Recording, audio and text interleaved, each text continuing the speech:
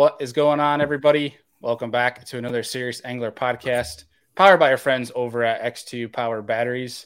As always, I'm your host, Bailey Eichbrett, and joined with me is El Capitan, Mr. Andy Full. Throw me a curveball today, going by the L. I like it. Give me a little Spanglish. A little Spanglish. I'll take it.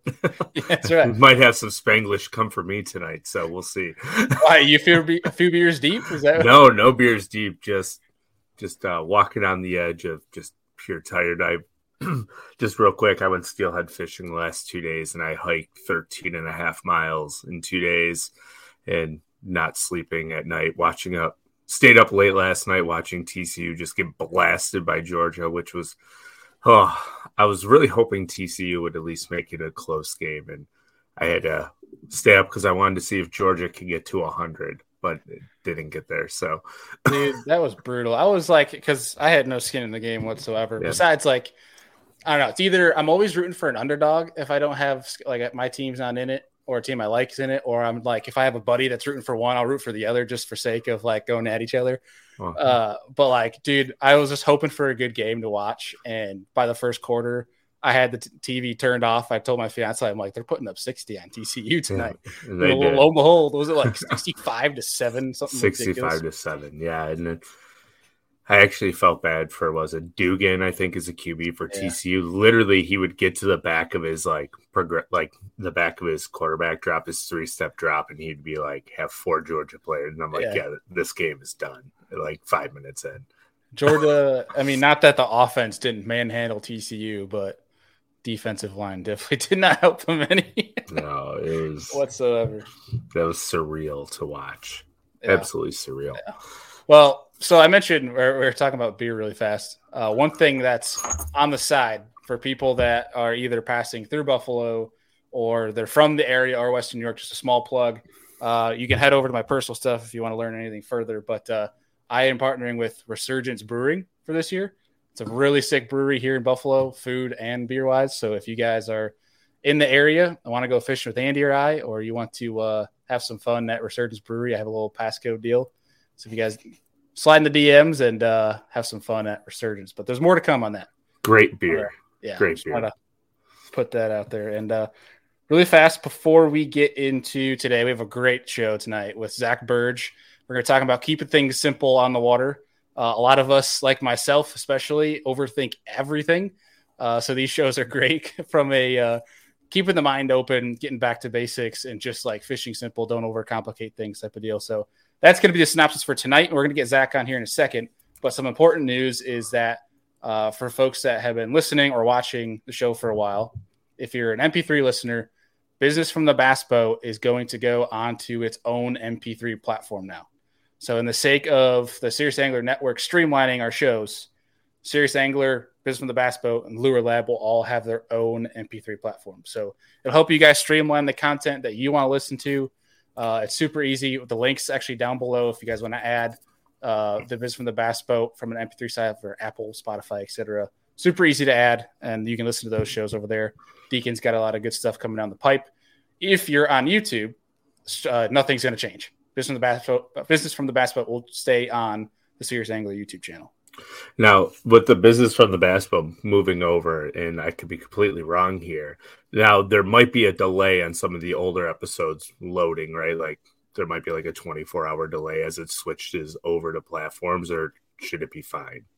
Yeah, it is already over. The new episodes are going up on it already. And then what's cool about the new, we changed a lot of stuff internally over the holiday to get set and ready for a big new year with you guys. And the new platform that we're on is actually taking all of the old episodes from Business of the Bass Boat. They'll stay on this platform, but they'll also be copied over as a backlog for Business of the Bass Boat when people go over there to listen. That way you can go back on different shows. So like the Blazer Boats episode, which our guest is now part of Blazer Boats as well. Deacon had Chris Williams from Blazer Boats on.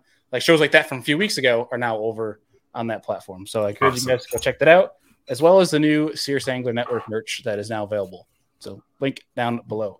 But Andy, anything else before we get on our guest here? I'm excited to talk wind and grind. So wind and grind. Without further ado, our guest for tonight, Mr. Zach Burge. What's going on, man? How are y'all? Good evening. Doing good. Appreciate y'all having me. Of course. Thanks. Yeah, man. We've been talking about trying to get the show done for a while, and it was actually when we have like a little group chat internally, the three of us. Deacon, he's our other co-host that runs Fish from the Bass Boat, and when he was getting Chris Williams on for Blazer Boats, like we've been talking about trying to get Burge on for so long. I'm like, we just got to just fire off some DMs at this guy. We got to get Zach on. So it's kind of perfect timing that we had Chris and now you on, and congrats on the new partnership with Blazer. Yeah, I appreciate it. Looking forward to it.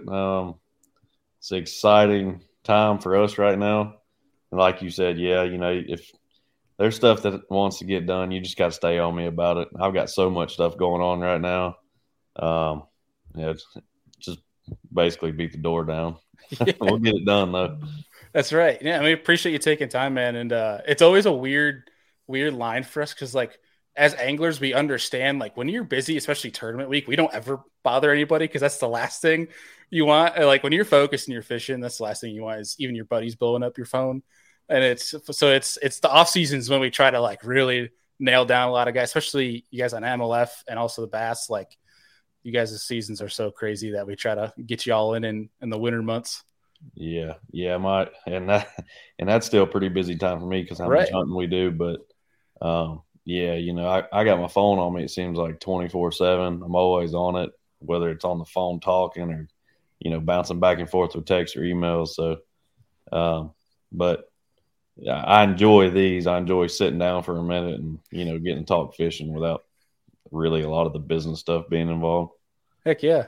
I mean, so quick question on the business stuff, not to talk of business, but now that like the whole COVID deal, everything is past, it seems like, is the process of getting the overhaul of the boats and the gear stuff to the next season, is that getting a little bit smoother now that that's pretty much in the rearview mirror? There's still some delays with things, but overall, it's much better. I know I didn't really have any problems getting my stuff. I just hung my motor on the back of my boat yesterday here in the shop. Got props on it, steering all ready to go. I mean, she's ready to be put in the water and broke in. So got all my tackle stuff loaded up. Still waiting to get some new rods, and we'll be ready to roll. New Alpha guy. Yeah, I'm excited. Super excited. Yeah, we got some Alpha boys in the chat. We got an Alpha boy right here. It's all over the place now. Yeah. Boomer's good people. He's very good people. He's a good dude. Heck yeah. Well, dude, everyone that's new to this show, it's like their first time on, what we like to do is throw it back to the roots and ask you how the heck you got started in bass fishing in the first place, and who's at fault for getting you down this addictive train. Man, it all obviously I was fished a lot as a kid. I think we all pretty much did or started young. Didn't really know that this is where I would end up. Got into high school. We didn't have high school fishing at the time, so me and a buddy fished a lot of team stuff. We fished on weekends. We got kicked out of basketball for missing practice and, baseball and all that. We would ditch it to go bass fishing at a pond and stuff. Coach would see us. Boy, we'd be in trouble. We'd run till we about puked the next day. I kind of regret doing those, but, every day I could spend fishing made me better in some form or fashion. Obviously college, I started college, didn't know much about the college fishing thing. It was kind of new at the time, been going a little bit. And that's really what got me through college. Started off, I didn't really know much about it. And by the end of college, we won that national championship, Blake and I, and man, one thing led to another. Started fishing the next level, Rayvacs at the time, BFLs in there too. Got lucky and won a Rayvac championship. And that same year I qualified to fish the tour through the points. It's kind of just a spiral effect. One thing led to another, and here we are today. But looking back at from starting, like high school fishing, college fishing, I always just fished the way I thought I needed to fish. Like I just did what worked for me. And this is kind of the end of that wind and grind deal. I didn't realize it as much until my sophomore season fishing at a tour level. And people joke about it all the time. It's your sophomore slump, yada, yada. It's for real. I've struggled with 3 events because I thought I had a bunch of friends that were leading me in the right direction. And, everybody was saying, this is what you got to do. This is, what you're looking for at this place. And man, that just didn't work. And I realized it really quick, thankfully. And I went back to doing what works for me. And that's just, junk fishing at its finest. I'd like to say I'm good at junk fishing, but there's key things that, I feel like I'm better at than others. And yeah, bite generation has been key for me my whole career, and especially with MLF and the years that we've caught numbers, those things have helped me a lot. So fishing what you're confident in, that has a lot to do with it. And for me, that's shallow water fishing, just running and gunning, making as many casts as I can. Yeah, I definitely think like when people think of when your name pops up on the standings, they know something power fishing or shallow wise is going on. And I think the only time, because I try to pay close attention to, regardless of what trail's got a live stream tournament going on, I'm trying to watch in the moment as thing goes on. And I remember I think it was 2 Red Crests ago. Was it the first Red Crest that was Eufaula? No, that was the second. Second. Well, regardless, second. Yeah, regardless of which one it was, I just remember all these guys are out either drop shot in brush piles or jerk bait in brush piles, and you're winding a spinner bait through the brush piles and still catching them just as easy. And I'm sitting there, I'm like, it's so simple. Like if a spinner bait, like the single hook versus a treble hooks and a jerk bait, catching the same fish, I'm like, this just seems pretty straightforward here. Yeah, it worked for me. I really thought I had a good chance at that one. I was catching the right quality, and I might not have been catching as many fish, but when I get bit, it was the right kind. And Dustin did extremely well throwing a jerk bait, and he was literally on the other side of the island from me on brush. He just pulled up the one that was hot, and he was catching as many of them 2.5, 3-pounders as you could, which was great. It won for him. But when I would get bit, it would be like, usually a 3.5, 4 plus. So, I'm still happy with it. It was a great tournament for me. I did what I like to do, and it was a lot of fun. But man, anytime I can catch them on a big spinner bait with one big hook compared to jerk bait on like 10 and 12 pound tests with treble hooks, I'm not going to do that if I don't have to. Especially in brush. Well, I mean, with that in mind, with the format change, do you see? I can't imagine the way you fish you're going to change much any, but do you see a shakeup in the standings at all? Not really. I'm pretty sure I heard them say, or somebody was talking about them doing a survey over a lot of the tournaments that we've had the past few years, and a lot of the standings would still end up being fairly close as far as if you kept your best 5 versus your numbers. It would have been very similar in the way the tournament ended. Now, I personally voted for the change. I wanted to go to a 5-fish deal. I felt like from the viewers, people watching, that's what they want to see.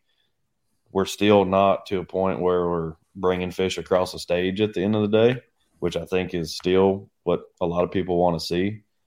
Even if it's one, bring your one fish, have a stage that you can come across, talk to people, show off a fish, and then turn it back loose.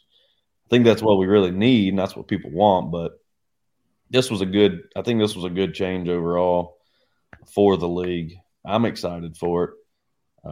I'm not going to change up anything I do. I'm still going to go fish and make as many bites as possible. And throughout the day, I'm going to have 5 decent ones. Hopefully it's good enough to advance and have a shot at one of these. Yeah. Yeah, not to go too much on a tangent, but we had Fletcher Shryock on Andy, what was it, a month ago? Yeah, right before Christmas, I want to say, maybe 2 weeks before Christmas, sometime in December. Yeah, and that was one of the things we are talking about was format and how that Texas Fest style format where you bring like one or two big ones, like a slot limit type of deal. Yeah, because like we were saying, like even if it's a 5 fish, like you're never holding up 5 fish on stage anyway. Bring up one or two big ones. That's all people want to see, anyways.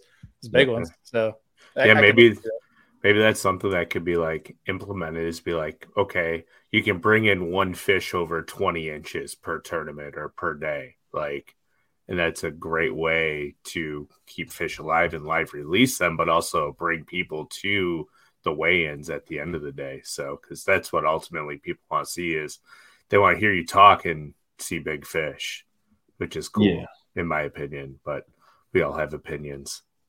Yeah, that's right. That's what people want to see. As a majority, I feel like that's what they want. We don't have a stage to come across right now, so when we come back, we pull out and then we're talking to fans, signing stuff and having a good time. But it doesn't have to be anything fancy. It just needs to be something. Right. The interaction is what we're after. Right. And so this is something we could go on a whole tangent about. So we're going to switch gears really fast to go back to talking about the fishing aspect of fishing simple, because every time I'm reading an article or a press release from MLF, after watching the event, it's either, Zach Burge is catching him on a Yo-Zuri crankbait, or it's an Omega tackle like jig or spinnerbait. It seems very like you keep it. You don't try to go too crazy in terms of a span lineup of baits or anything like that. You keep it relatively simple. And I wanted to ask, is that something that stems from your roots? Like how did that system that you have develop? Man, I've been down the road of buying all the fancy colors and having a boat full of 7 boxes of the same profile plastic, because I want all the fancy colors, and you got to have one with this flake and that shade. And I wasted a lot of money over the years doing that, where it really didn't help me. And, I may have got a bite here and there off of, tilapia magic or something, random that most of the time I'm not going to throw across the country.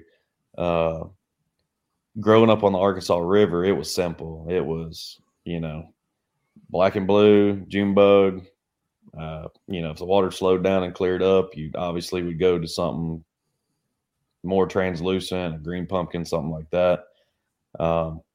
Moving to Oklahoma, it was pretty much the same thing, except for we have a couple lakes where it's gin clear, and that's kind of where I learned to downsize and get my colors a little more of a variety on them.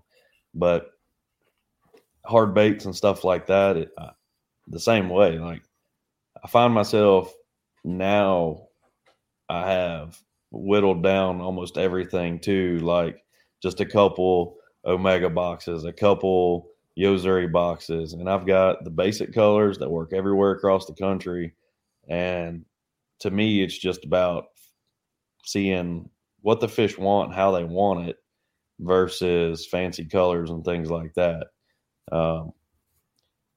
There are a few times where that seems to matter, but as a whole, the majority of the time, if you can just keep it simple, it's going to work. You just got to figure out where they're at and how they want it. Now, does that mentality translate to how you break down water? It does. I like if I'm going somewhere that I haven't ever been before, I tell people this all the time. I want to ride the whole lake. I want to ride from boundary to boundary on a river. If I can, I want to see everything visually, so I know if the scenario plays out, I know what I'm looking at going into the tournament. Prime example was Cayuga last year. That place is huge. It's 400 foot, 100 yards off the bank in places.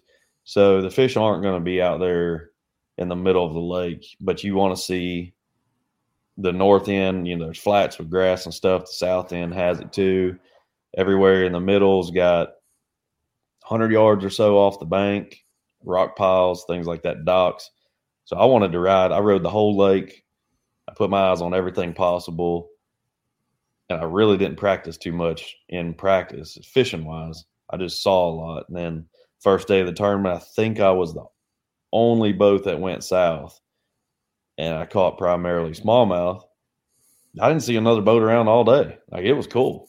I had a great time. Didn't have anybody pressuring me. Had this little offshore current thing dialed in. I caught the pile out of smallmouth. Had a great time. It worked out that day. And the next day, smallmouth didn't fire for me. I caught a couple and it was dead. So I went back to, all right, what did I see? What can I go try? And that was a marina dock. I went to it first. I hit it with active target and there was fish everywhere. Caught a pile of them there, and then the next day of fishing, I ended up going halfway up the lake fishing docks and literally just letting the wind blow me down the bank, looking for rock piles with my active target and catching smallmouth. And then the final day I mixed it up, a little bit of everything. But if I hadn't have seen everything in practice, hadn't have visually known what I could go do, then I might have made a couple bad choices, might have decided, well, I'm going to ride to the north end of the lake and burn half a day and not caught enough to advance. But I knew what was in between the north and south end. I knew every option I had ahead of time. Yeah, so that lake from us is maybe an hour and a half. That's actually home lake for me, what I grew up on. And one of my buddies sent me a picture of Union's, like right out in front of Union where everyone was basically. Oh my gosh, that picture was nuts, especially when you guys left. It was nuts to see how many people were it was like an ocean of just boats on Cayuga in the north end. It was wild. Yeah. I wish we could talk more on Cayuga. That's a fun lake, and you guys are going back there again this year, which I'm excited to watch. But I'm excited to go back. That was a fun one. Yeah, there's some hidden gems up here. Did you get the chance to fish any lakes nearby when you were up? Man, I didn't. I wanted to, but I was focused on that place, and then when we got done, I was out. Peace. He said, I'm going home. Yeah. Exactly what I did. Oh, that's funny. I mean, with kids at home, you definitely probably should get home at some point, right? Like, touring the country all the time. As busy as I was this past year with fishing opens too, I didn't have much home time. So when that one was done, I knew I was coming home. I cut out of there right after I pulled out that last day, and I drove until I think 11 o'clock at night, crashed for a few hours, and then made it home the next day. I was ready to get home. Gung ho. Yeah. So on this topic of just keeping things simple, not overthinking things. One of the things I've been thinking about lately, because when we chatted over social about getting you on the show, this was like one of the things I really want to talk about was your mentality, because you've been super consistent with it. And one of the things that I've been thinking about, and I'm curious your take on this, is there are a lot of anglers that are I shouldn't say just as consistent, but do very well. It's a very similar style of keeping it very simple in terms of bait selection, in terms of how they approach water, like you say, Matt Airy, Andy Montgomery, there's a decent list of guys that do very well, pretty similar to how you fish. One thing that's interesting, and I tried to sometimes bring this full circle from hunting to fishing. So all those guys are big hunters as well. Do you think there's something to that where it's like hunting, you don't have to overthink it. If you just break it down into simple patterns, whether it's weather or wind direction, if you put in the time, they're going to be there. Do you think there's any correlation between the two? Oh, 100%. Absolutely. You make a lot of choices throughout the day based on instincts and based on, like Ike says it all the time, in the moment type deals. It's something you see, something that clicks, and you instinctively make a change based on what you're seeing. For me, it happens all the time, but I don't necessarily pay attention to it myself because I just go. That's just what I naturally would do. And a lot of that is the same way in hunting. When I'm hunting, whatever, I see things, I hear things, you might sense something changing and make an adjustment to be successful for your day or whatever you're doing. It goes the same way with bass fishing too, in my opinion. So having the tournament that I have throughout the year, basically the end of January till September, October, and transitioning straight into hunting, I see both sides of it, and they really just run together to me. But yeah, if you look at a lot of the guys that are extremely successful and that are very consistent, they do both a lot, and it definitely helps me. I know that. I think part of it too is I think it was Clun that said I think his term was total immersion, where it's like he would live outside basically leading up to an event because it kind of gets you in tune with your surroundings. I think that has a part to do with it too, because when you mentioned how you're making those split second decisions impulsively, not even thinking about it, I think as an angler, especially a tournament angler, when you're in that phase where you're not like taking 2 minutes to think about if you're going to make a decision, that's dangerous. Like, yeah, if you're making those without thinking, that's scary.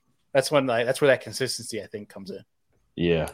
And 2 minutes is enough to get your teeth kicked in an MLF event. The way when we were catching numbers, because like I'd get somewhere and I'd be scared to run somewhere because I'm like, if I move, I'm fixing to fall behind. So you want to almost see your full day's movements and timing and things like that. You want to visualize it in your head and hope it all comes together. Now, obviously, that doesn't work all the time, and when you take off and run somewhere, I don't even want to hear the score tracker when I get there because I know I failed some. It's just a matter of how much. Mm-hmm. Right.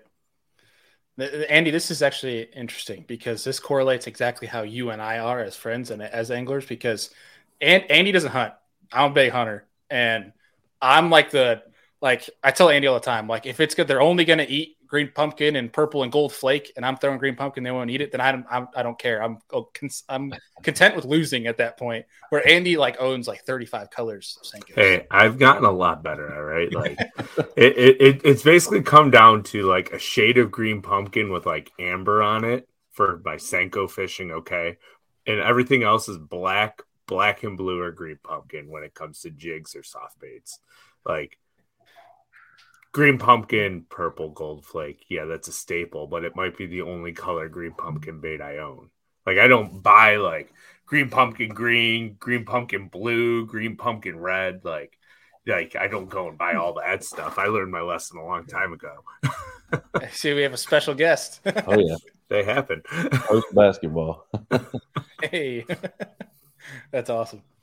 Well. So with this mentality I talk about, just straightforward, when you go into practice and say it's a new fishery, kind of what is your process there for on that new fishery, breaking down water, trying to figure out some clues? First and foremost is I want to see everything. Like I mentioned earlier, I want to see it all, know what I'm looking at. And then from there, if it's not a big place, I'll fish around a little bit, see what kind of get a vibe for what's going on, and then go from there. It sounds simple, but it's it's really harder than it sounds. But that's kind of my mindset. And we go back to a lot of places that I've been before, and obviously when I go there, I'm like, all right, I'm going to bounce around, see some of the stuff that I've done in the past, do some of those same things. But for the most part, it's always I want to get there, I want to ride around, see things, look at water clarity, temperature, look at what I'm facing, and then just see if I can get a bite here and there and kind of get a vibe for what's going on. Yeah, it does seem pretty straightforward. It's just, it kind of almost seems like strategically throwing a dart and seeing if anything kind of I think a great way to describe it is like you're pheasant hunting and you're just running bushes until you see something, flock out. Yeah, I mean, it's so crazy because it sounds so easy. When you think about it like this, it sounds like it's cake, but you go sometimes several hours without getting a bite, and you're like, all right, obviously I'm doing the wrong thing or I'm in the wrong place. And when you go a couple hours, you've gone way too long already without getting a bite. So you can pretty much eliminate what you're doing for the tournament day. And that's where practice is. The 2 days of practice we get is good because you see those things and I'm not going to mess with this during the tournament. And you may pull up on stretch and get like 5 bites. And then you leave, you bounce, 100 yards further down the bank or run a mile or something and may not get any bites again. You're like, there's a reason those fish were in that zone. And I kind of go through a thought process of why they were there, what was different, what's holding those fish there. And then I look for more places like that. So when you kind of add in the seeing everything, visualizing it all with a little bit of fishing and getting an idea what the fish are doing, kind of what they're hanging out around, then you can put a milk run together in your head come tournament day. You're not piecing things together kind of on the fly. Right. Well, with that train of thought, there's definitely times where I'm kind of curious your mental state when it comes to this. Like when you're keeping it simple, like there's times where I'm trying not to overcomplicate presentation or technique, but I'll try a couple things. They're not working. Try it in a different area, whether it's, switching from shallow rock to trying offshore timber, like trying to switch it up a little bit and nothing's working. What do you do or what adjustments would you typically make to get train back on the tracks? A lot of times I'll just completely leave the area. I've had it happen a couple times. And there's days too where it's just not your day. Like you're just not going to catch them, no matter how well you're dialed in and think everything is perfect. It's just not going to happen for you. I had a day in Florida at Okeechobee. I was fishing in this bay. Lambert was 10 yards from me making the same drifts, and we were throwing the same stuff, and he was catching them almost every drift, and I was not getting a bite. Like that was the one day that I can remember in my entire fishing career so far that I have not caught a bass in a whole day of fishing. And I watched him catch fish after fish right next to me, literally the same stuff. It just didn't happen for me. Looking back, I should have left when it just wasn't happening. I should have just went and done something different. There was a lot of factors that day that went into the fishing. It was extremely tough anyways. But there's another scenario, and it worked out really good then. It was day 2. I'd caught them really good at Grand Lake. It was a Costa event there. Been catching them on a little crankbait, shallow water. I was leading after the second day. Going into day 3, first thing in the morning, I jumped off a great big one. Second fish, jumped off another great big one. I was like, oh my gosh, I'm going to blow it. I caught a 4-pounder, and I jumped off another good one. I told myself when I jumped off that third one, I'm going to lose the tournament if I don't completely leave and just go do something different to reset. And I literally ran across the lake to another cove. I put down my crankbait, picked up a wacky worm, started skipping docks, and I caught like 17 or 18 pounds in about an hour. And that was the decision that I made that won that tournament, was that, because I very easily could have stayed in a rotation in that same area and kept getting bit. But, I might have lost another fish or two, and I may have only came in with 3 fish or 4 fish. And I think I only won by like a pound or something. So making that decision after losing a few, and it wasn't the hooks. It wasn't any of that. I mean, I changed hooks. Everything was fresh. Same stuff I'd been, getting those same fish in the boat with earlier on in the tournament. but it just wasn't. It was not going to happen that day for me.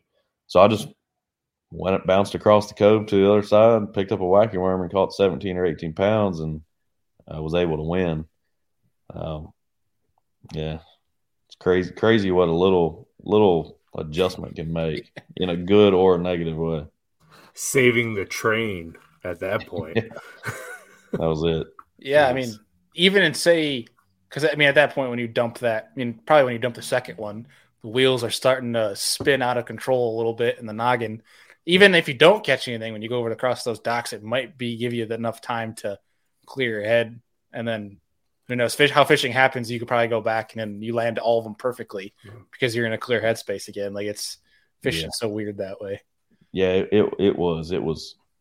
I'm almost 99% sure. I was young at the time, but the guy that was with me was younger than me, and he was leading the co-angler side. And I told him, I was like, "Look, dude," I said, if we don't leave right now, neither one of us are going to win on either side of this. And that first fish that I got to bite across on that wacky worm, I mean, it was, if I could do it again, it would never happen the way it did. I skipped that worm. Gran's got all kind of cables and stuff, and when you skip it across and you jump one cable, that's already bad enough. But this went like over a cable, under a cable, and over a cable, and somehow when it stopped, it got bit, and I got that fish. The fish like jumped over one, got under the other, and I was close enough to the other one to like get it over with the net. It was like a whole, it's like you flip-flopped events, because I just went from losing 3 that were super easy, like should have just came right to the boat, to I just skipped a wacky worm with 8-pound test over cables and stuff that if it touched it, it would have broke. And I got that fish in, and right then it was like, 100% attitude change, momentum swing for me. I knew, basically the train was still on the tracks, and we had a shot then. Changed my whole demeanor of the day. At that point, you had to have been like, what the heck? Like, yeah. Oh. Yeah. Don't you love that? Like in the roughest crap where you can land every fish, but out in the middle of the open, like you can't keep one pinned, where you go to these cables and the fish basically is like, hold on, let me get over this for you. Now reel me in. Like, that's exactly right. Oh, fishing's so weird, man. It's just like it's the emphasis on the if it's your time, it's your time. Because like, I feel good now. I'm at a point where like mentally, when things are starting to like when they're out of my control and starting to go bad, I'm just sitting there. I'm like, oh, here we are. It's just not my time. It's just gonna be one of those days. Like it's just like it's not even getting negative anymore. It's just like it's a lot harder when you're in a kayak too, and you're kind of stuck. Yeah, that does suck too. Yeah, yeah, that does add an emphasis to the suck, for sure. But so one thing, actually, we have some viewer questions coming in here. We'll probably hit you with them as they come through. We have one from Mr. Higgs. He's asking any new baits you're looking forward to using this upcoming season. Now that we're on the train of thought of baits. Yeah. Man, not really a lot of new stuff coming out for, what I've been using a lot of. More than anything for me this year, the new stuff is going to be new rods, the Alpha Angler rods. That's going to be the newest thing for me, and I'm excited to actually get to use them and, talk about them and show them off. That's probably the most exciting thing that I got going coming into this year. As far as being used during the event, obviously Yo-Zuri, Omega, we've got a ton of great products, but they're going to get used a lot. We're going to catch a lot of fish on them, and there may or may not be a couple of things we can't talk about, but we'll see. Heck yeah, we've had Taylor on this show a few times. He's been on Biz from the Bass Boat, obviously taking over everything at Omega. One thing I've been chatting with Taylor about that I've been super curious. He sent us some jigs, and the football jig and how that hook. It's like it's something I haven't seen on any other football jig. It's like the O'Shaughnessy hook, right? If I remember correctly. Yeah. Is that something you can talk to? Yeah, it's a good hook.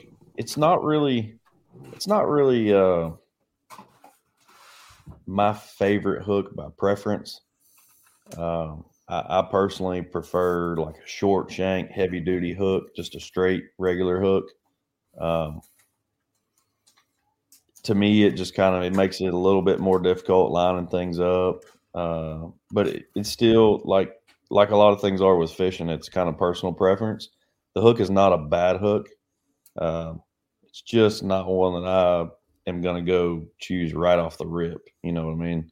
Like if I've got an option, I'm going to choose the other hook in regards to that. But, it's like anything in fishing. It's not wrong. Yeah. I got one right here. Right there. It's a great hook. It's just, I prefer your traditional. I don't know if you've got another one there in your hand or close by that you could show. Yeah, I think the majority of people like your typical round bend is what you're trying to get at. Yeah, and I like a shorter. It depends on what jig exactly I'm throwing, but 99% of the time I like a short, heavy hook on my jigs. Makes sense. We have another one here from Basser Mike asking, how deep will you run a spinnerbait into a brush pile? I believe this question was referring to when we were talking about red crest earlier in our conversation. Yeah, so I think what you're asking is maybe how deep of brush will I throw it in? Because basically, and I'll explain both that. You might be in reference to how deep in the brush, but what I did was I would throw it obviously past the brush pile, line up, get it at 40 foot or so, 40 to 60 foot in front of me, and let it sink. I would get it to sink to where it's well past the brush, or at least coming at the brush, and I would get it to where it would get down below it and then crawl over it. And 99% of those bites would be as soon as it would clear whatever branch or whatnot it was coming over is when they would, be triggered to eat it. The majority of them ate it like that. So as long as you could crash it into something, that's what I did or tried to do.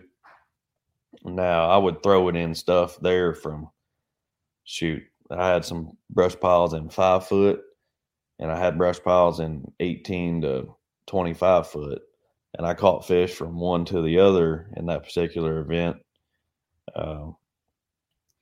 So, and it does take a spinnerbait a little bit of time to get down to those deeper ones. You got to cast it further to get it down to where you can keep it down and bring it over that brush where it's close enough to it, or you can hit it. Because obviously as soon as you turn the handle, those blades turn and it wants to start rising. Right. That's about all I got on that one. Mm-hmm. Yeah, those are actually talking about the Omega spinnerbaits, something I'm really intrigued to try. I just like the big profile that the head's got on it. Yeah.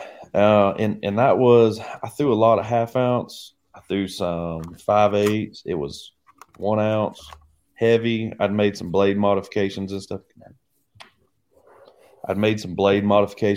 To keep it down on those deeper ones and stuff.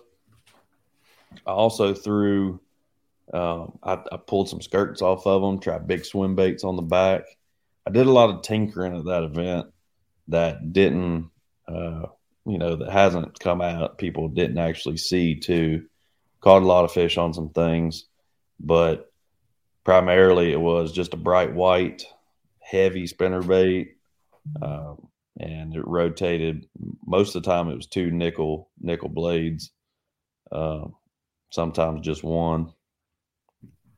So one of the things I wanted to, you made me think about it when you said that one of the things people didn't see that you were tinkering with is the top 10 baits that MLF and Bass put out. Just like because I'm just curious from your standpoint, being on the trails, like percentage wise, how much of that is actually true that people are throwing? I feel like for the most part, a lot of it's true. There's several times I know of. There's several times I know people, what they say is not what they're actually using. But that's your typical fisherman. My favorite is when it's on live and it shows one thing they throw all day and then they hold up like, what? Something totally different. Yeah. Like, I try to be fairly honest with it to a point. Obviously, if I've been on live, I'm going to show what I've been using because that's just common sense. I mean, that's kind of ignorant to get up there and show a football jig when you've been throwing a crankbait all day or something. It just doesn't make sense. Those are the best one. I think the best one I've ever seen, I can't recall who it was, but like straight, I think it was a smallmouth. I think it was St. Lawrence River or something like that. But like the dude straight up was holding the bait and was going like this, like just wouldn't show it. I was like, "What's the fun of you taking a picture? Like, find something that's close to it or something." Like, I saw it and I was like, "Did they actually post this?" Like, even as like the editor, I was like, "Why would you?" I don't know. It was so I'm curious, but I wanted to ask because I thought one, it's funny, and two, I thought it was a great segue into saying that there's very few people in this industry that aren't afraid to speak their opinion. And I definitely think you're in that conversation of people that are not doing it in a negative way, but are doing it. And I think it's for the better from a fishing industry standpoint of saying what's on your brain and saying it in a correct and very calm manner, very collected. So I just wanted to say from an angler to angler that I appreciate that. Yeah. I've always felt like that's everything I've ever done in life. I've kind of been that way. Obviously, there's a right and a wrong way to approach it. Mm-hmm. There's times where you've got to weigh some consequences of things that, events might unfold in a different way than you're intending them to. And you've got to know that ahead of time. You've got to see that as an option. That way you're aware, it's like, hey, if I say this or do this, this might happen. Well, yeah, I've already thought about that. I've thought that through. If I say something now, I've thought about every aspect of,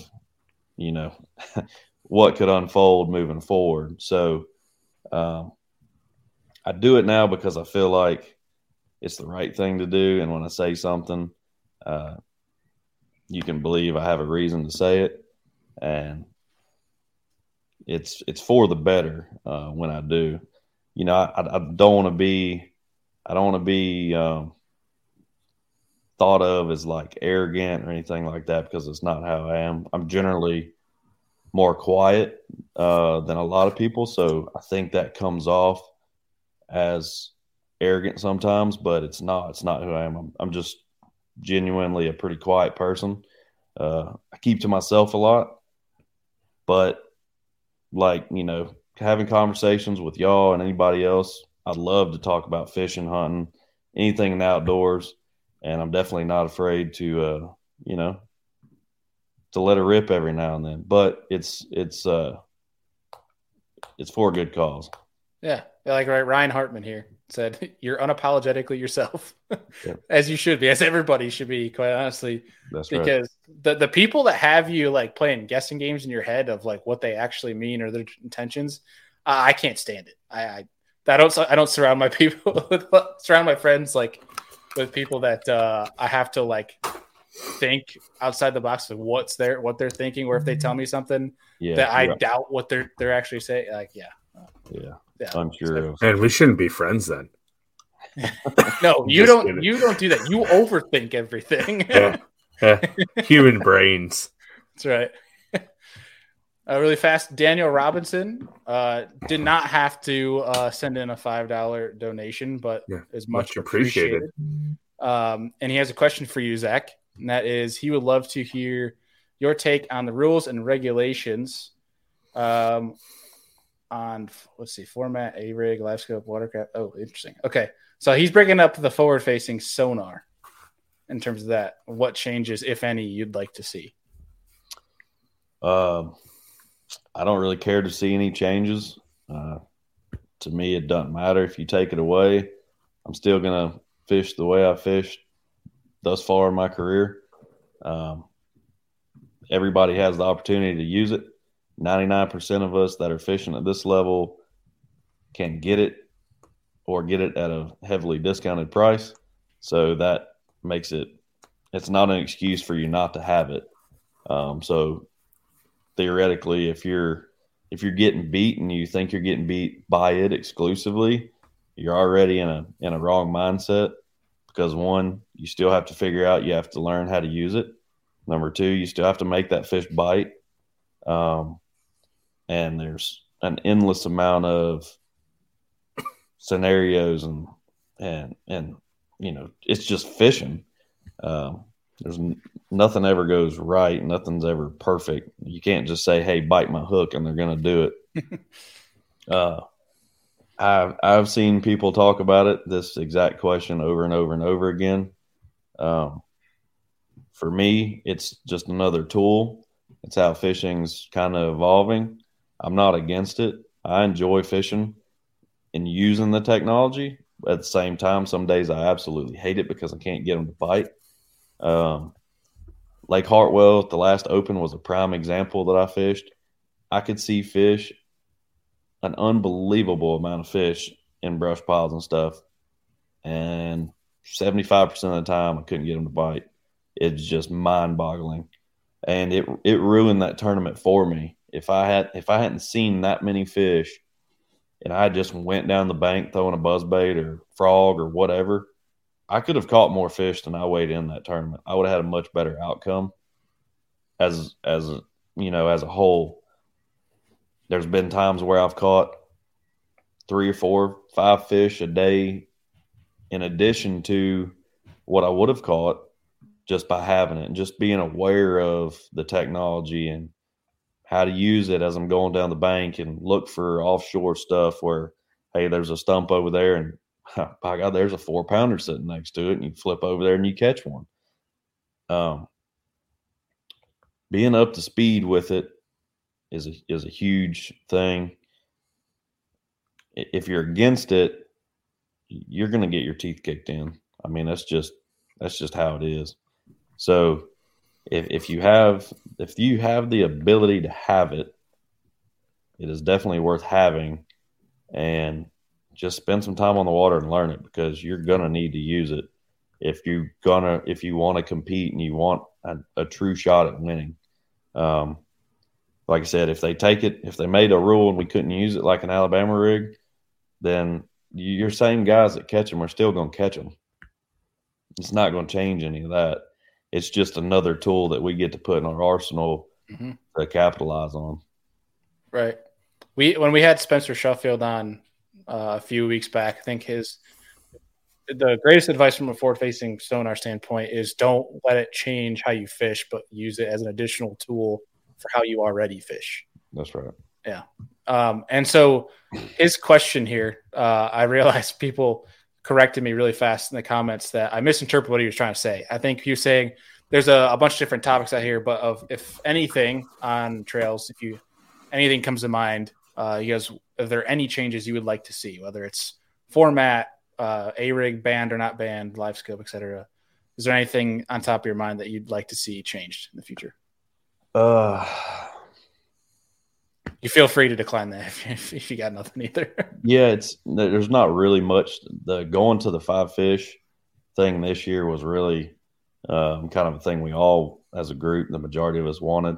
That was really the only change that I could say. I don't really care much. I'll throw an Alabama rig for fun at home, but I prefer not to throw it all day just to keep my back and shoulders from hurting. So they can keep that thing banging. I don't really care. Other than that, I'm extremely happy with the way the rules are now, and hopefully one day we'll get to tow the fish across the stage and make it that much better. Heck yeah. Andy, do you have anything for Zach before we hit him with our last questions of the night? I did have one bait question earlier. So you're winding and grinding down the bank. Is there a specific color crankbait in the Ozuri line that you would use on like every body of water that's your confident bait, or is it all based off of forage in that lake when you show up? A lot will be based off the forage. The majority of the time I'll start out just with the basic, most confident colors. Obviously, a couple of variations of shad patterns. That's normally what I'll start with. Depending on the time of the year, depending on a lake or river, I may have, a gizzard shad on and then a crawfish pattern too. Or if we're, at Lake Ouachita in the summer, may have a, brim color on, something mixed in there.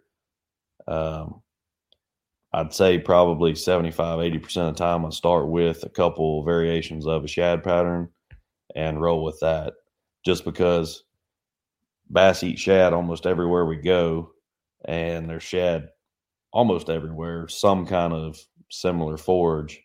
That's where I normally start with, and then I make adjustments off of that. Thank you for that. I agree completely.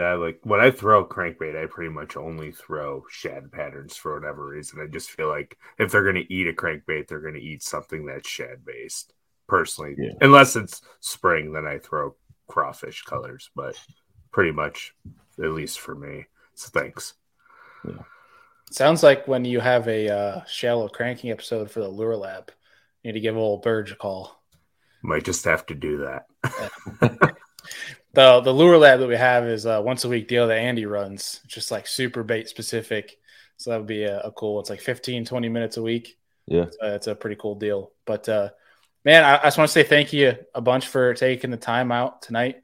We have one last question for you that we end every show with when we have people that are new guest wise. And that is, if you could sit down and have a steak and a beer with 3 individuals, they could be alive 1,000 years ago or alive now, doesn't matter. They don't have to be fishing industry either. It could be anybody you choose. If you sit down, have a beer, steak, 3 individuals, who would you invite? Oh man, should have asked me that question earlier so I could think about it. Yeah, see, that's kind of like our thing, is we don't ever tell the people. Point. It's like spur of the moment. Yeah, I don't know. It's loaded that question. Loaded. Man, I'm not real sure. Any like childhood heroes or anything like that, like when you were playing ball? Man, so if you'd asked me this question about 10 years ago, I would have been able to drop a few names that we fish with now, obviously, and I've probably ate a steak and drank some beers with several of them now. So that eliminated a bunch of options there. I kind of beat around that a little bit. Growing up, obviously, it was all these guys fishing the bass events and whatever they were called over the past, 10, 15 years. FLW too, growing up, I remember watching several guys that were beating the brakes off everybody, and I thought they were so cool, and that's what I wanted to be, or what I wanted to do. And now that I'm fortunate enough to get to fish with a lot of them, I look back and I'm just extremely thankful to be able to have this opportunity and do this with a lot of those guys. So I try to think when there's a question like that, I try to think outside the box, like other individuals in different industries and stuff that are successful and that have made it to almost the top of their profession. Because it would be cool to sit down with guys that are in those positions and kind of see what they went through and see what it took to get to that point for them, whether that be football or basketball or motocross, whatever. Mm-hmm. Nobody really pops off, but that's kind of my take on that question. I like it though. I like the desire to see from a different background standpoint. Because I mean, I think you take the 4 major sport leagues right now, professional sport leagues, and you take a control group of like say 20 people from each, and each 4 leagues are going to have completely entirely different routes into how they got to the level they're at. Mm-hmm. You know what I'm saying? Like and fishing is an interesting one where I feel like I think like a basketball is when you try to compare different professional sports and your avenues and what's needed in order to get there, where like fishing, you need to have truck, boat, you need to have money to enter this event, where it's like basketball, you just need somewhat decent pair of shoes, a ball on a team, and just be able to get to the event. And you can at least start getting some sparks going, where fishing is a weird one. Yeah. Fishing takes a whole lot. It takes a lot of funding to get there. And when you compare it to the income of other professional athletes, you're like at the bottom of the barrel. So honestly, it's kind of stupid to be a professional fisherman. High risk, low reward is what you're saying. Exactly. You're just living though. That's all. Yep.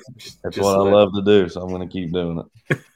All right. So I'm going to ask you one last question just to cap off the night, because I love to ask this to my hunting folk, is if you had to drop one, hunting or fishing, for the rest of your life, which one would you drop? Fishing. Everyone that's been like super open, like hunting wise on this show has always said they'll drop fishing first. Yeah. I just, man, if I could figure out how to make a living and pay my bills and do all that I can do for my family right now and hunting, man, I enjoy hunting. Not so much just pulling the trigger or, letting an arrow fly or something like that. It's more, it's kind of like fishing though. To me, it's watching how birds react. It's watching how an animal reacts to, a call or sound you make, and getting it close enough, to be able to bring it home and put it on the table. Mm-hmm. It's kind of like fishing, in that aspect, but I enjoy seeing that on the hunting side more than I do fishing. I just hadn't figured out how to have it make me a bunch of money yet. There you go. Here's what we'll do. We'll call it the PDL, the Professional Duck League.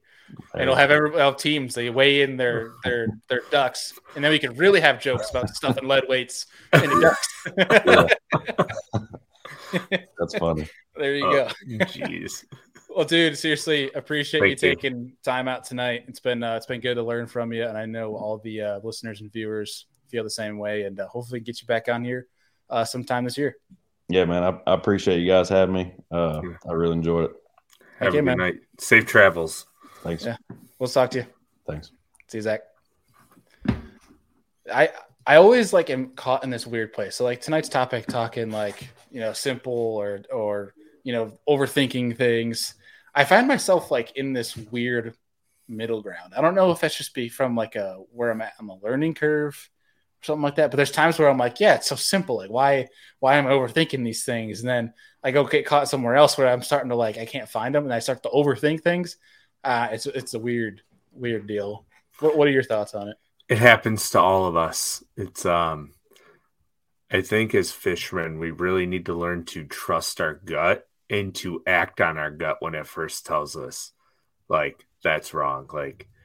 I'm not saying I'm great at this or bad at this, because there's times that I'll sit in an area and I'm I caught him here in practice. I know I'm going to get him to eat, and I burn myself because now I'm running around trying to scrape him together. But then other times at a tournament or just fishing, I'll pull up in an area and be yeah, this ain't it, and I'll leave instantly. So it's we all have that issue of being okay, should I bail? Should I stay? What should I do? Do I fish my confidence? Do I try something new? It's a revolving door, and I don't think there's ever truly a finite answer to that question, because it's all situational based. I love Zach's approach though, especially from a bait standpoint of if you're not catching them on one or two, you might have a third you'll try if the areas there's fish there. But beyond that, you're just going to leave areas. That's exactly how I am. I know if people And they might find success doing it. Like they'll try like 12 to 15 different things. They might finally get bit. Sometimes they won't. Like I don't have the mental capacity or patience to do that. Me either. That's also, I'll say, one thing that sucks about the kayak is when you get caught in something like that, in an area like that, and you know where something else might be different and going on, but it's 5 miles away, that part sucks. I will say that is one of the very few things I hate about kayak fishing. Yeah. But it adds to the challenge, man. It really adds to the weight you have, especially from a tournament standpoint, from the kayak of decision making. Whereas the boat side, I mean, you're just turning the motor on and, depending what boat you got, you're hoping it turns on. As long as it turns on, you're going to get there. Brother, you have a motor now. You just can't use it in certain events. Okay, sorry. My timetable from getting there at 45 minutes is now 35. Excuse me. Just toss on. Well, that one day when I saw you on Lake Erie, and I was like, man, he is really paddling fast. And I was like, oh, wait, he's got a motor now. I'm telling you, that Hobie was thrown awake. Like you were. Dude, moving. The funny part is with the Torqeedo is like it doesn't have much of a profile when it's in the water. Like there's not much on top. So like I'll just be sitting there with my legs off the side, like chilling. And there's people that are like, how the heck is he moving? Like, they're just question everything. The looks on people's faces when there was a kayak with a motor out in the middle of Lake Erie was hilarious. If you want to pull like a funny prank on somebody, put your feet up when there's just a slight breeze and like put a little mast on your boat with like a sail and kind of move it around. So like when you turn, just kind of like pull the levee and move the mast and the sail to make it seem like you're getting pushed by the wind. That'd be hilarious. Oh, it'd be good. There's a few things you could do with that. That'd be good. Oh, that's funny. Andy, tonight was a really good show. Yeah. There's a lot of good nuggets in here because I think there's a lot of people that are stuck in a stage, especially from a learning curve. Like there's definitely like a range there on the incline when you get like when you start and you're kind of in that phase of like keeping things simple, right? Yeah. Where you don't want to conform to anything extent because you don't think you're there yet. But there's definitely a part where you're starting to make those jumps where you get opened up into this space of like the different things you can do modification wise or different bait, different brands, JDM, like stuff like that, where like it can get really like overwhelming. Where I think something like this is a great reminder of keep it simple. So it's kind of funny that you bring JDM stuff into this because like JDM baits will have just insane color patterns to them. And the reason why that is, and I don't know if people know this or not, but the reason why JDM baits have these crazy colors is because over in Japan, the fishing pressure is so high for bass on a lot of these little waterways they fish. They will literally do anything to try and catch a bass differently. And if one of them works over there, then they go into mass production because obviously they think it's going to work everywhere in the world. So a lot of those JDM color baits actually just don't translate well to anywhere else in the world. And they're catching a couple fish a year on it just because it's different than what everyone else is throwing over there. As to where in the United States, it seems like we have a ton of fishing pressure. But in reality, fishing pressure to the amount of fish per waterway is not much. So it's kind of crazy to think about it from that standpoint. Like forward-facing sonar will really open your eyes once you get into how many bass there truly are in our lakes. Even on lakes that we didn't think there was that many bass, and there's still a ton of bass. Yeah. So, well, the bad part about those crankbaits too is they're $20 more than what you're going to spend on something else. 20, you made me a believer in OSP, but like those you basic colors that much money. Yeah. It's very specific circumstances where like one crankbait will really, really outperform another. There's definitely great crankbaits out there. Like there's definitely certain brands that you could stick to, like like Yo-Zuri. That's one. Like I'm trying to remember who commented on it in here. Like obviously Zach running Yo-Zuri. I think it was like the great crankbaits. Yeah, I think it was like a T7 comment is what it was. Hold on, let me go back here and look. Well, regardless, it doesn't matter too much, but it's more just like to the point of you don't really have to spend that much money. It's very specific circumstances where like more of your high end stuff might actually be worth that high end price to outperform. Like I still remember that when I was throwing rock crawl and you were throwing OSP. But granted, if you think about it, completely different body profiles. Oh, 100%. Like my favorite crankbait still to this day is probably a 5XD. Like I've caught more fish on a 5XD cranking than any other crankbait because you can do so many different things with it. But you don't have to go out and buy every single 5XD color there is. You need a shad, a bluegill, and a craw, and find the 3 that you like the best and start there. And then you can differ a little bit. Like just in striking alone, I think they make like 11 different craw patterns. You don't need all 11. You need a red craw, one with a brown top and an orange belly, and then maybe like green. And then you have your entire craw base set. Yeah. For shad, chartreuse, sexy shad, anything along those lines, you're going to catch fish in chartreuse, blueback, and a crankbait. In my opinion, are the only 3 really true colors of crankbait you need. And sometimes you definitely don't have to get that freaky with it in order to catch fish. I mean, a base craw pattern and some Sharpies will do you just fine. Yeah, absolutely. So yeah. Well, folks, appreciate everybody joining in tonight. Really good live stream. Thanks again to Zach for joining us. Yeah. Like we mentioned in the introduction, there's going to be moving forward on episodes, or if you're listening at an earlier date, some of our previous episodes have them. Some ads on the beginning of it. It's not like an ad, but like 30 seconds, just noting for future episodes of talking about how Business from the Bass Boat is going to be moving to its own MP3. We'll post some snippets on future Business from the Bass Boat episodes in the coming weeks, but it's going to end up taking you guys to the new Business from the Bass Boat platform. If you're listening to this, you can go to the link down below if you want to listen to Business from the Bass Boat. There's a link to Apple or Spotify. But if not, if it's on a different platform, simply you can just search Business from the Bass Boat and you'll be able to find the new platform that it's on. Again, we're just trying to streamline everything here on the Serious Angler Network. And, we have 3 shows right now, potentially a new one coming in 6 months, potentially some new team. Who knows? That's as much as the cat I'll let out of the bag for now. But regardless, I think it's for the better. And it's going to be pretty good moving here forward for 2023. And last thing I'll say is if you want any serious angler, just from the Bass Boat, Lure Lab apparel, it's all on our website. Website's linked below or on our socials if you guys want to copy us some merch. Andy, anything else? Anything I missed?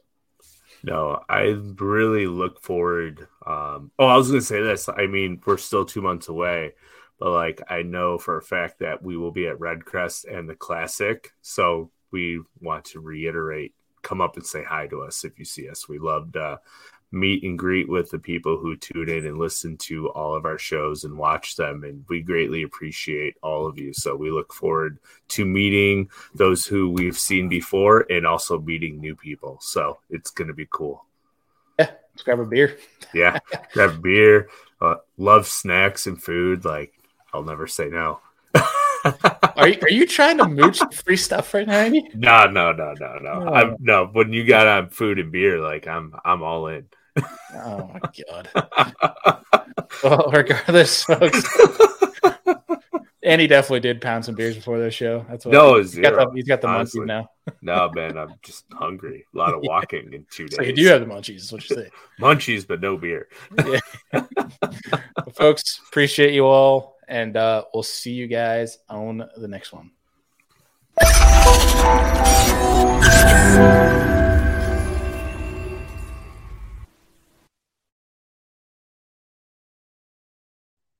Well, that was an awesome show. Hope you guys enjoyed it. If you can and your app allows it, please leave us a rating and review. It really helps us get seen more, which allows us to access more time and more variables to be able to bring to the show to make it better for you guys. So hope you enjoyed it. And if you did and you liked some of the things we talked about in this episode and want to check out our show partners, all of that is in every single show description. You can click down there. It's got all of our discount codes, all of our links to our show partners where you guys can go and support the people that support this show and help us make this show happen. And of course, this show does not happen without you guys. You guys know we appreciate you. You're the Serious Angler fam. You're the reason we're here. Appreciate y'all, and we'll see y'all on the next one.